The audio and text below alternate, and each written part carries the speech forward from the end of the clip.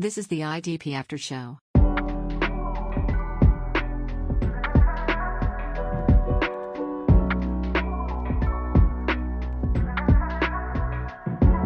Hello and welcome to the IDP After Show. I'm your host Jace Abbey, and today on the show, if one Jason wasn't enough, I'm joined by another in the form of the amazing IDP mind that is Jason King of Dynasty League Football. This is the second pod in an 8-part series on the IDP After Show, where we go division by division, discussing our favourite IDP assets. Jason, I'm stoked to have you join me on the show today to discuss the NFC South. Been a big fan of yours for years. How are you doing? Hey, I'm doing good, Jace. I really appreciate you having me on. Oh, it's really good to have you. It's really good to have you. So for anyone that's been hiding under a rock and isn't aware of the fine work you do, tell us a little bit about what you get up to over at DLF. Yeah, I've been covering IDP for, I guess about 3 years now. I started writing kind of the outset of the COVID pandemic to give myself something else to do. I used to write quite a bit early on in my professional career and got away from it. And I've always been a big sports fan and just kind of missed writing. So figured I'd give IDP a shot on the writing side, and DLF was kind enough to give me the chance. So really kind of crank out a couple articles a month over there. I've been working on the waiver wire series for a couple of seasons now, and keep up with top 150 rankings and rookie rankings and whatnot. Good stuff. Awesome. So without further ado, let's dive into the NFC South. Now, Jason and I have agreed on a top 10 list of our favorite guys in the division, and we're going to count them down from 10 to 1, discussing each guy as we go and why we have them ranked where we do. So I'll kick us off because I want my guest to introduce the guy in the number 1 spot. So at number 10, we've got Levante David. So the legend, Levante David. He's 33 years old and he's still producing like he's in the prime of his career. 128 combined tackles last year, 3 sacks, a couple of forced fumbles, and 5 pass breakups. Now, clearly in dynasty formats, David wouldn't be in our number 10 spot, right, Jason? But if you already have him on your roster, or if you prefer redraft formats, David is about as reliable as it gets. Every down, linebackers are thin on the ground these days, and this guy has played every down pretty much for the last God knows how many seasons. 17 out of the last 19 games last year, he was playing 100% of the snaps. So if our listeners aren't already aware, the IDP show has hosted 29 best ball IDP drafts recently. And by the way, David Keltown has written a killer article discussing the takeaways from all of that data for our subscribers. Jason, on average, take a guess at where David was taken in terms of linebacker rankings. Oh my goodness. I'm going to go with 38. He was 29, so okay. You're not far off. But that's 5 spots behind Jordan Brooks, who may not even play until midway through the season, right? And 9 spots behind Josie Jewell, who has a talented rookie breathing down his neck. I think that's crazy value for David. So we both had David in our sort of 7 to 10 range on our individual lists. So I know we sort of feel similarly about him. What's your take here? Yeah, I mean, gosh, he's just an amazing guy. He's, of course, 33 now, coming up on his 12th season, just still playing at this elite level. Has been one of the best coverage linebackers in the game for a while now, and really still is. For fantasy, he's kind of this high-end LB3, and it's at 33 years old, you just kind of wonder if there's this cliff around the next turn. But he's just as solid as they get. You mentioned he wouldn't be this high for Dynasty, and this division, for this division itself, it's really kind of an older division with a lot of the assets that are here. So he may still be kind of the top 10, even in terms of Dynasty. I know he's on a 1-year deal, came back to Tampa Bay after kind of testing free agency just for a little bit this offseason. But I mean, you can do a lot worse than Levante David as your LB3. For sure. Okay, do you want to introduce number 9? Yeah. So I had him ranked number 9, but looking back at it, I really kind of feel like I'm a little too low on him. So it's Frankie Louvu. So Frankie Love You, as some people will say, with the Panthers. Really the first time last year, played more than 500 snaps. And really, I was kind of surprised at just how well he played against the run. Of course, he's got, some shortcomings in coverage. He's not alone in that aspect when it comes to linebackers, but 87 solos, 16 assists, just a great big play upside. He had 7 sacks last year. He has that in his background. Came into the league as a rush linebacker out of Washington State.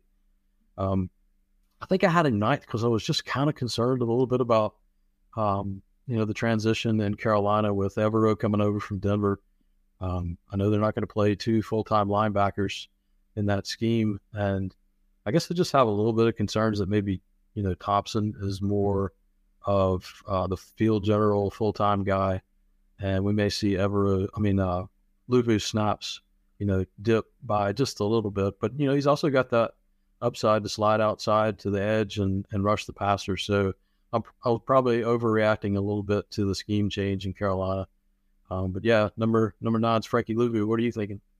Yeah, I really like Luvu. I wrote about him in the IDP show Draft Kit. And yeah, I kind of agree with what you're saying there. I'm a bit concerned with Evero. There's always a concern when a new DC comes in, isn't there? Right? All the guys they're going to be playing at the same level and the same number of snaps they were playing in the years previous. I do think that Thompson and Luvu can coexist in the same scheme, but I am projecting a slight dip in snap volume for Luvu. I think even if he gets 750 snaps, though, I think he can still produce on a similar level. Maybe slightly below what we saw last year. Will he get 100 combined tackles again? I wouldn't bet big on it. But there's a lack of other sort of viable options on that roster. So yeah, unless you're a big sort of Brandon Smith fan, I don't think we're going to see a huge drop off from Luvu this year. Yeah, I agree. Number 9's a good spot for him. Yeah, and those 7 sacks were probably going to be a little bit hard to replicate. Yeah, he didn't have the pressure volume to support 7 sacks, really. He'd need to produce more pressure, I think, to maintain that number going forward. But yeah, I can see where you're coming from. A slight drop off in snaps, maybe a slight drop off in production, but yeah, I'm a big fan. He was the LB5 in Big 3 scoring last year, which surprised me a little bit, I've got to admit. But He's got every chance under the new DC, so let's see what he can do. Yeah, it's kind of hard not to overrate him a little bit. I think we have a tendency to think really fondly of players that we don't really expect to play at a really high level and produce for us at like a position 1 type level, and Luvu did for us last year. And so I think it's got a natural tendency to really like someone and overrate them a little more than you might typically do. For sure, yeah. Maybe one for best ball. Yeah, absolutely. Great best ball pick. Cool. So number 8, we've got Demario Davis. So I love Davis's story. I had him pegged for years as one of those guys that didn't play very well, but always produced. And then he came to the Saints quite late in his career at this point and became a much better player. So 100 tackles every year, was always a reliable source of sacks, given he rushed the passer over 100 times every year as well under sort of Dennis Allen. But, on the surface, his 2022 campaign looks like his best fantasy season with a career-high 9 sacks. But I've got some causes for concern. His tackle rate was amongst the lowest in the league. His missed tackle rate was his worst in 7-8 years. And those 9 sacks came on only 18 pressures. So, nobody produces a finishing rate on that level sustainably over the course of many years. So I've got slight concerns about his longevity, but I've been wrong with Davis before, so I'm willing to be wrong again. What's your thoughts? Yeah, I probably need to slide him a little bit down in my rankings. He's probably more of an LB4 at this point of his career. He's 34 years old, again, kind of like Levante David, just keeps on going. But he still has a lot of high upside due to those big plays. He's an excellent blitzer. I think he had 7 sacks last season. Still has a couple of seasons left on his contract in New Orleans. And I don't know, there's obviously a guy we're going to talk about a little bit later, Pete Werner there, but I don't think there's really a big threat to his role with Caden Ellis off to Atlanta now. So I think he's a solid guy to have as back-end starter at linebacker. Fair enough. I think I'm ever so slightly lower on him than you, but I take your points. It's all good stuff. So, who have you got number 7? Yeah, I've got Luvu's teammate Shaq Thompson there at number 7. He's 29 years old, got a couple of years left on his deal in Carolina. I believe he took a pay cut to stay there. Even coming off a career high 135 tackle season, he's just been such a consistent producer. At 100 tackles for the fourth year in a row. I think it was 70. I've got 78 solos and 57 assists for last year.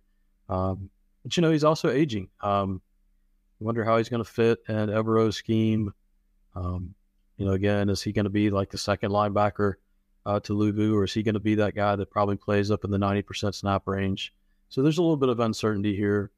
And I really like Thompson. I've got him rostered on a lot of spots just because it seems like he's always available after the top tier guys and has been, really an acceptable LB1, LB2 if you've got good depth amongst your LB starters. So I do like Thompson a little bit more than Luvu, but I could see that switching up. Yep. I feel similarly. I always seem to end up with Thompson in drafts, and I think his value is always pretty good. He's the LB41 across the 29 best ball drafts from the IDP show, which to me is really good value considering people like Christian Harris is the LB33, and Rashaan Evans, who he doesn't yet have a job, is just 2 spots behind him.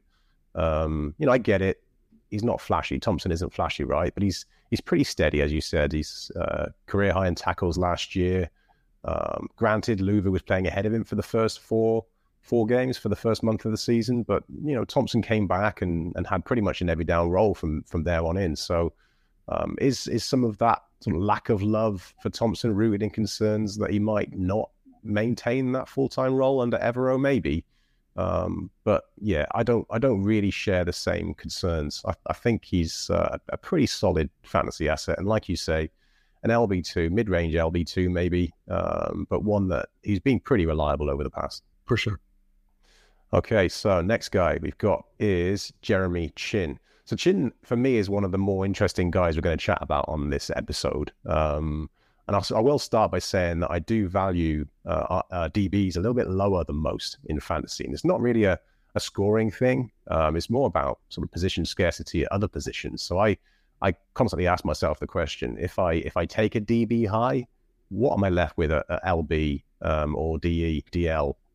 Whenever I hit DBs too early, I always end up feeling too shallow at those other positions. And again, David Keltown's article on the IDP show site talks about the win rate of teams that take DBs quite high. With Chin, there are some question marks. The Panthers signed Von Bell, who's primarily been a box safety over the course of his career, right? And they've got Xavier Woods, who's the deep safety there. So we know Chin's going to play. It's just a question of where. And I think the most likely outcome is that he continues to play in the slot as he did so heavily last year. Now, I've seen other concerns from other analysts. I'm not rubbishing those concerns, but they're talking about how Chin's production was poor last year in the games that he played, but he missed time and his tackle rate was pretty much near identical to the season before when he played primarily in the box. So I'm not going to say I'm bullish on Chin. I'm just not as concerned as others might be. He's a cornerstone of that defense. He's going to play. It's just a question of where. Yeah, I would agree. He's really a versatile guy. He can play either safety spot. He can play linebacker. He can play the overhang. As you mentioned, he plays slot, so he's in the nickel.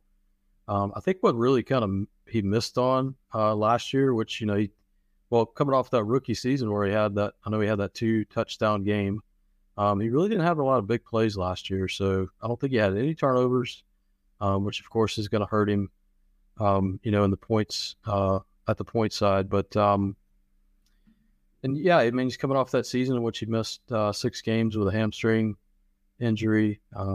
You're right. He's kind of a question mark, but he's such a solid player that I think there's no chance he's going to not play a real full-time role as long as he stays healthy. I'm kind of wondering if he will kind of stay closer to the line of scrimmage. I know that the previous coaching staff had talked a good bit about moving him further off the line to preserve his long-term health. But I'm not so sure that's going to be the case next year. I think that he's probably going to continue to play that versatile role, and keeping him up near the line of scrimmage is certainly good for his value. And my hope is that he's able to, kind of get a couple of big plays in, maybe get a touchdown or two, and I think that'll boost his value by quite a bit because his tackle floor is going to be there. Absolutely, yeah. I mean, I don't know what your philosophy is on those big plays. I don't tend to follow them as closely as others do, so I don't think they're as sticky, to steal Tom Case's word, as some other stats. So I don't worry too much when I see a player that hasn't produced big plays in one particular season, unless there's a career sort of history, a track record over the course of their career that they've not been able to do that. What's your thoughts on that? Yeah, for sure. It's not a sticky stat. You can't really rely upon it, which is why I don't ding Chen for not having it last year. And like I said, I think that the coaching staff with that's there, I think that they probably recognize that they could probably put him in a position to make big plays and just have a larger impact on the defense. So while you can't rely upon it, I do think that they're aware of the lack of turnovers that he had last year, and they're going to put him in a spot where he can be more effective in that aspect of the game. Okay, cool. So who you got at 5? Yep, another safety, and I'm kind of with you there. Like, I don't overvalue. I typically will not come out of a draft with the elite level safeties, but I do have Antoine Whitfield here. Just a fantastic, really one of the better young safeties in the game for the Bucks. And I guess I have a question too about him. I'm assuming that he's probably going to stick more in the role that he had last year as kind of a nickel's corner, kind of the slot defender. He was so good as a rookie. I watched him quite a bit as a rookie just to get a feel for how he was going to produce at the NFL level. And he was, kind of the post single high player, just came downhill so well. I think you hear sometimes about quarterbacks that just see the game a lot quicker than other players do. And to me, Winfield, when he's playing on that deep backside of the defense, like, he really sees things well, and it allows him to quick trigger and come up. And I'm kind of hoping he's back there again. I know it's kind of weird to say. A lot of people don't like to have their safeties play in the deep safety role, but I think Winfield's just an elite level player. And when he sees things develop in front of him, he's really quick to react. But I think he can do well as a slot defender in that slot defender role too, which he did last year. I know he had some injury concerns, had some issues, missed some games, but just an elite defender. And I tend to, if I've got a question about, like, is this guy good or not? That's typically like a deciding factor when I'm drafting. If I'm trying to decide between two guys, I'm typically just going to go with whoever I feel is the better player. And Winfield's just, to me, he's an elite defender at the pro level. Yep, fair point. So Winfield's probably the only player that we disagreed on with this list. He wasn't in my top 10 actually, and it's not that I don't like him. He's a hell of a player, and like you say, he's a lot of fun to watch. It just, for me, it comes back to that point I made about DBs with Chin. So if I take Winfield as early as other people do, what am I left with at other positions that are harder to find full-time starters, let alone good full-time starters that can produce all the time? With that said, Winfield is an impactful player, like you said, whether that's sort of sacks, forced fumbles, plays in coverage. He's clearly one of the best DBs in the league. People may have cooled him in a little bit, I think, after last year, but he's another guy who missed sort of 4 or 5 games, and that's got to be taken into account. So I'm not going to argue too strongly on this one. Well, I appreciate it. Thanks for not arguing. You're welcome. I would say, like, I think a lot of people do have a bias against players that they would consider to be free safeties. Yeah. I think that that resulted in Minkah Fitzpatrick being a value for many years, and I think Winfield's kind of the same way. I don't know that he's quite the value that Fitzpatrick was early on in his career, but yeah, I think he's just a special player, and I always just like getting those guys on my team and rooting for them, because that's part of the fantasy's supposed to be fun. That's part of the fun for me. It's just watching the guys that I really like watching. So, and Winfield's one of them. Well, that's a really good point. We play this to have fun. We can get too much into the analytical side of things sometimes, and sometimes it's just fun to have your favorite players on your team, right? And to root for them. I do the same with. It just so happens that Derwin James, being one of my, if not my favorite player, also happens to be fantastic in fantasy as well. So I'm lucky in that sense. But there's others that I can think that fall into that same sort of category as Winfield for you. And yeah, it's supposed to be fun. Let's play it to have fun, right? Absolutely. Mm-hmm. So the next guy we've got up is Troy Anderson. So Rashaan Evans is gone. Walker fell out of favor, and it's a reasonable assumption that the new boy Caden Ellis will be used in a similar way as he was with the Saints, because he's playing under his old DC again. So that means quite a few snaps on the edge. As I said in the IDP draft show kit, or IDP show draft kit, Troy Anderson should become a full-time linebacker, I think, this year. And if you don't already have him on your roster, I think you might have already missed your window. I'm not super bullish about Anderson this year, but I feel reasonably strongly that there's no other option there, really. They're not going to go back to Walker unless they sign somebody else. I think Anderson's in line for a heavy snap count, a heavy snap share this year. What do you think? Yeah, no, I'm totally with you. I loved him as a prospect. And yeah, I think unless for whatever reason they decided they would bring back Evans, which I would hope they would not, he'll certainly be the starter this year next to Ellis. Played running back, played quarterback, linebacker when he was in college at Montana State. Just kind of a great size, speed prospect. Now coming into year 2, one thing I noticed with him as a rookie is he really comes downhill hard. I mean, just like with a vengeance. So I think with Anderson and Ellis, they've got some big play sack upside for Ryan Nielsen, the new defensive coordinator. I know Nielsen didn't draft Anderson. He's coming in replacing Dean Pease, who retired. But he really seems kind of like just this great fit in the same way that Demario Davis was with the Saints. Pete Warner, the same thing, and Ellis. He was pretty bad as a rookie at times last year. Newsflash, most rookie linebackers are absolutely god awful. So try not to hold that against him. But yeah, for sure, he's really a sought after dynasty asset. And I think if it works out, we've got a potential LB1 on our hands there with Anderson. Yep. So the next guy, another linebacker, is Pete Werner. Again, like I took our list, I sent you my list, and looking back at it, I really wish I had Werner. I think you had him at 2. I wish I had him at 2. So we'll pretend like he's number 2. Yeah, he's lined up for a really good second season. He had just this really impressive rookie year, probably a little bit unexpected coming out of Ohio State for him to be quite as good as he was at the NFL level. But last year ended up missing 5 games due to an ankle injury. I don't think, and looking at him when he came back, I don't think he probably should have come back from the injury. He was obviously not the same player that he was through the first 8 weeks of the season when he put up these low-end LB1 numbers for us. But he's got this great 3-down skill set, really has some nice tackle upside there in New Orleans.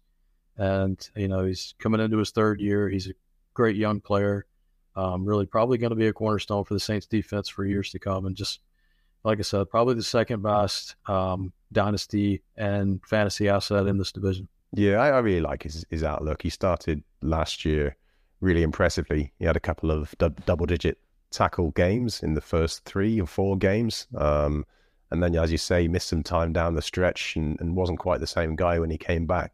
And is this the year Davis gives way to the youngster? There's a very good chance. I think, as I mentioned when I discussed Davis earlier on, there's some concerns I have with Davis last year. Some of those stats and whatnot that are perhaps a bit less obvious when you start to dig under the surface there. But yeah, Werner's flashed enough talent to show that, when he's given the chance, he can deliver. He was far from perfect last year. He missed more tackles than we'd like. And granted, I think his range of outcomes is a little larger than some of the guys, maybe even that are slightly below him on this list. But I'm a believer in his talent, and I think his outlook looks really good for the year ahead. Yeah, for sure. And I think you could probably buy him if you're looking to buy. You can probably get him on a little bit of a dip coming off the injury year. Yeah, for sure. So number 2, this guy drives me crazy sometimes. So it's Devin White. He's frustrating in fantasy, right? He's surpassed 100 tackles in each of the last 3 years, and his sack numbers are as good as any inside linebacker, save for sort of Demario Davis. But he also disappears in games, and in many ways, his value would actually increase in most fantasy scoring systems if he didn't spend 150 snaps per season rushing the passer. The trade request doesn't really bother me or change his value because I think he was just clearly looking for more money, right? What does concern me about White is the missed tackles and the ability in coverage. I'm not a huge fan of his as a player, but these are concerns about him as an NFL player and as a fantasy asset. Once again, he'll play every snap when healthy. Those big plays will continue, and he'll probably finish the season as an LB1, a low-end LB1. What do you think? Yeah, he probably will, even though he's everybody's favorite linebacker to hate on because, honestly, he's just not very good at anything other than rushing the passer. 17 sacks over 3 seasons. So he's got that big play upside, and then there's going to be those weeks when he carries your team. And that's created a lot of fans. But, yeah, he's got those weeks where he disappears too, and that hurts. I know he's on the final year of his rookie deal. Team picked up his 5th-year option a couple of seasons ago, so he's there again. I didn't really know what to make of the trade request. I guess he is probably just looking for more money and probably looking for some security. But I also know that probably really didn't sit that well with the team. Looking at some of the comments after the draft, coaching staff, DC talking about that trade request. They didn't seem too happy about him coming out and saying that publicly. So this is kind of one of those fantasy assets that I don't know that it would really surprise everyone if it went south and went south soon. So, I've got him as 2nd or 3rd IDP in this division. I don't have any shares of Devin White. If I had any, I would say I would not hesitate to move on, just simply due to the uncertainty and volatility of his situation. And he's just, he's like the opposite of Winfield. He's just not that good a player other than just rushing the quarterback. So very limited. And I'm curious to see kind of what his market looks like when he hits the free agency next offseason. Yeah, I mean, those players that, as you said that about Winfield, I was thinking the same thing. Very, very, very opposites in terms of how, he's a good player, Winfield, but sometimes doesn't always produce in fantasy, whereas White just seems to produce despite not being a good player. But I'm with you. If I had him, I'd probably look to trade him. So tell us who's number 1. Number 1, no surprise to anybody, it's Brian Burns, the edge rusher from Carolina. He's not really at the Michael Parsons, Nick Bosa, Max Crosby, Myles Garrett level. Probably just a notch below them, but he's really lived up to that first-round draft billing that he got a few seasons ago. He's a very good to elite pass rusher. 12 sacks last season, 35 over his first 4 seasons. I like to kind of dig into some. They're not really deep metrics, but I came up with this plays in the backfield score. I've written about it over on DLF. But it's pretty simple. Takes quarterback hits, adds in tackles for loss. So what things you can actually measure are not very subjective when it comes to a player getting into the backfield. Then you divide it by snaps and multiply it by 100 to give you the score. And so Burns last year was 4.10. That was 25th among all players, 17th among edges who played more than 500 snaps. So not quite top 10 in the NFL, but certainly tops in the division. And he's only 25. He came into the league young. Just a really, really, really, really good young edge rusher. What do you think about Brian Burns? Yeah, he's like you say, he's only 25 and only just turned 25 as well. He played last year. He was 24 all of last year. It's crazy. You just kind of forget because it feels like he's been in the league for longer. But Adam on the IDP show predicted Burns would have a career year, and he must be feeling pretty smug right now after what we saw in 2022. So, like you say, double-digit sacks. He had a career high in pressures. There's a lot to like. We've got to be careful with in-season splits sometimes. There's a lot of variables that can go into that. But I really like how Burns finished the year with at least half a sack in 6 of his last 8 games and had multiple sacks in 2 of those 8 games as well. Like you say, he's not yet joined the elite players at the position, but on his current trajectory, I think we could be talking about him as one of those elite players by the end of this season, I think, or at least the back end of that group. He finishes the DL7 in Big 3 scoring last year. So, Burns is my number 1. We both agreed on this one. But he's just needs to take that next step, doesn't he? I think to join that really elite crew of guys at the top end. Yeah, for sure. I'm thinking back to last season. I believe the Rams offered, was it LA that offered 2 first-round picks for Burns, and Carolina rebuffed them? Does that sound familiar to you? Yeah, sounds familiar. I don't remember the specifics, but yeah, I can understand why they would. They could really do with them now. Yeah, for sure. Absolutely. It's kind of surprising. I really thought that Carolina would come out of the offseason with a better number 2 edge rusher, and they really did not. So I guess, if you're one of those folks that really looks at the other side and takes that into account when you're drafting your edge rushers, it's not a good thing for Burns, but it hasn't really seemed to bother him so far in his career. That's the thing, right? He's continued to produce despite having nothing on the other side. Gross Matos is gross. So yeah, I mean, it's been pretty empty over there, but Burns keeps delivering, and he's getting better as well, which is great to see. So that's our top 10. It's an interesting top 10. It's an interesting division to go over. Who didn't make your top 10 that you want to mention? Is there anyone that you feel should have or could have just about broken into that top 10 but didn't quite get there? Well, I won't mention Caden Ellis. I'm going to imagine that you're going to talk about him, so I'll leave him there. Derek Brown, speaking of Panthers defensive line, he kind of had a breakout 2022, 67 tackles. Panthers just picked up his 5th-year option. I think that, he's probably one of those, if you're in a defensive tackle required leagues, he's an ascending asset. And then I don't know if I really like him or not, but Arnold Ebiketie over in Atlanta, they've got to have somebody to rush off the edge. I know that Ryan Nielsen likes bigger defensive ends. They really don't have much in terms of star power. So I don't know. I guess I'm kind of hoping that he'll take the 2nd-year leap, and just kind of keeping my eye on him. How about you? I want to hear you. Yes. Yeah, my main guy is Shaquille Barrett. So I think he's a forgotten man. He's the DL 49 in our best balls lately, 29 best balls.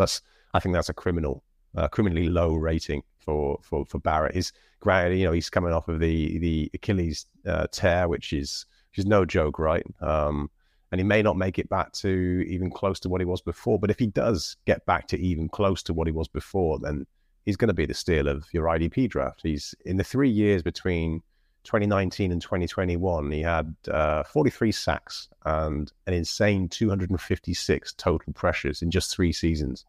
He's not young anymore. But he's not exactly old either at 30.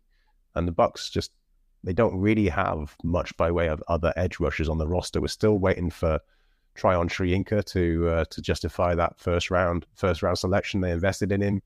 Anthony Nelson's more of a role player. The rookie Diaby, he's not going to be delivering the goods from day one, so they kind of need Barrett back. So yeah, that's my one.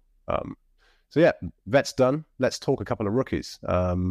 Which rookies do you fancy from the NFC South to make an impact, either this year or in the near future? Yeah, we were kind of talking before the show started that this is not exactly the most exciting division. When you're looking at IDP rookies, there are a few guys that we discussed. He's not my tops, but I'll talk probably a little bit more about Isaiah Foskey, just because I think that while he's got some haters, he played at Notre Dame, so he's going to have some haters and he's going to have some fans out there. But he really kind of, I think, came into a nice landing spot. He's really, if you look at his metrics, he's pretty much a Marcus Davenport clone. They're like I don't know if you're into relative athletic scores, but these guys are twins when it comes to the RAS. He's pretty smooth. Looked like a first-round talent at times when he was at Notre Dame. But yeah, I think that, with, the Saints have Cameron Jordan there. He's almost 34 years of age now. They've got Carl Granderson, who's coming off a nice year. And then they've got Peyton Turner, who probably coming up on bust status, even though he was a first-round pick. So I think that, Foskey could be set up really well to see some real IDP value probably after this season. Yeah, I like that pick. Go ahead on Foskey. Sorry, I didn't. Yeah, I like that pick. He's holds the sack record for the Fighting Irish, and as you say, Jordan's getting no younger. Granderson, he finished the year well, but he's still unproven. And Turner and Passignon, they're not anything to write home about, right? So yeah, good selection. Who are your favorite guys? I know, Cansey and Brian Brisset. Yeah, those are the two. Those are the two. Cansey's not a complete player. He's not going to be an every down guy. He's got work to do in terms of maybe adding a little bit of weight to his frame to help against the run a little more than he currently does. But as a pass rusher, which is what we want for fantasy for the most part, he could have some big games even in his rookie year. But we're just going to have to expect some horribly quiet games amongst those as well. It's interesting him landing with Vita Vea. They're very different types of players that could ultimately be playing a very similar position. But yeah, I like Cansey. He's probably my number one rookie in the division. And then Bressie, who you mentioned, he moves so well for such a big guy. And there's a bit of position versatility there because he, some of his best games towards the end of his last season were spent on the outside. So. Yeah, I mean, I kind of like Bressie. I kind of pull for him as well because of what he's been through. It's one of those stories that makes you really want to root for a guy. But yeah, as far as fantasy is concerned, I kind of like his talent, his potential, and his landing spot as well. They don't really have much at that position. What do you think? Yeah, no, I'm totally with you. I want to pull for him too. I'm an NC State guy, North Carolina State guy through and through. So Clemson, we battled it out in the ACC division with them for years now. So played for the rival school down in South Carolina, but I'm actually a big fan of his. And some of the things I noticed with him was he kind of loses the leverage game a little too much, and I think once he kind of gets that fixed, he's really going to be an outstanding defensive tackle. And so I really like his upside. And Cansey, I really like taking him in drafts, just especially dynasty drafts, just because of the upside. He's not going to be Aaron Donald. He ggets that comp quite a bit, being from Pitt. He's not going to be that, but just a great upside as a pass rusher. And if you've got Vita Vea, as you mentioned, you can kind of take up those two gaps, and then you're hoping that Cansey can really flash as a 3-tech and work his way into the backfield. And he was just a monster at college. So, those are to me, those are absolutely the three guys worth talking about. Everybody else is just, pick them up off the waiver wire. If you want to take a swing at anybody else, they're nothing but waiver wire guys. That's it. We talked about a couple of the other guys, but it's difficult to really project. The Diabs, DJ Johnson, Zach Harris, and Jamie Robinson. We're kind of, like you say, it's not the best division for those rookies. So yeah, those top three guys we talked about are the ones to really focus on, I think, aren't they? Yeah, for sure. If you wanted to talk about one other guy, I might say, and I'm going to mess up his last name, also from Pitt, Servassier Dennis. So I only see that because he's solid. He was a solid player at Pitt. But, you've got both linebackers in Tampa Bay are on 1-year deals. So if for whatever reason both are gone at the end of this year and they just need to plug in bodies back there, it could be Dennis. Interesting. I'll keep an eye out. I don't know a huge amount about him, to be honest with you. So I'd have to defer to you on that. But I'll keep my eyes peeled. I'll think of you when he assumes that number one spot and becomes an LB1 next year. You'll probably never think of me because you're probably never heard of me. Okay, look, Jason, so I've taken enough of your time here. Thanks so much for joining me for this episode. It's been a blast. I hope you've had as much fun as I have. Yeah, absolutely. First time podcast, so really appreciate you having me on, Jace. And look forward to doing it again sometime. Oh, you've killed it. So before we wrap things up, remind listeners where to find you on Twitter. Yeah, so my Twitter handle is goodtobejking. I'm not totally active on Twitter. But I will interact there. So, but yeah, you can find my work over at dynastyleaguefootball.com. Been writing there for a few years now, and that's where I'm at. And I can vouch. Definitely worth checking out your fine work. So that about does it. Thanks to our listeners. We hope you found this useful. If you aren't already a subscriber, heading over to the idpshow.com and subscribe. For only $5 a month, you can get access to some amazing IDP content, including the draft kit, rankings, articles, and more, all to help you dominate your fantasy IDP leagues. Bye for now. This was the IDP After Show.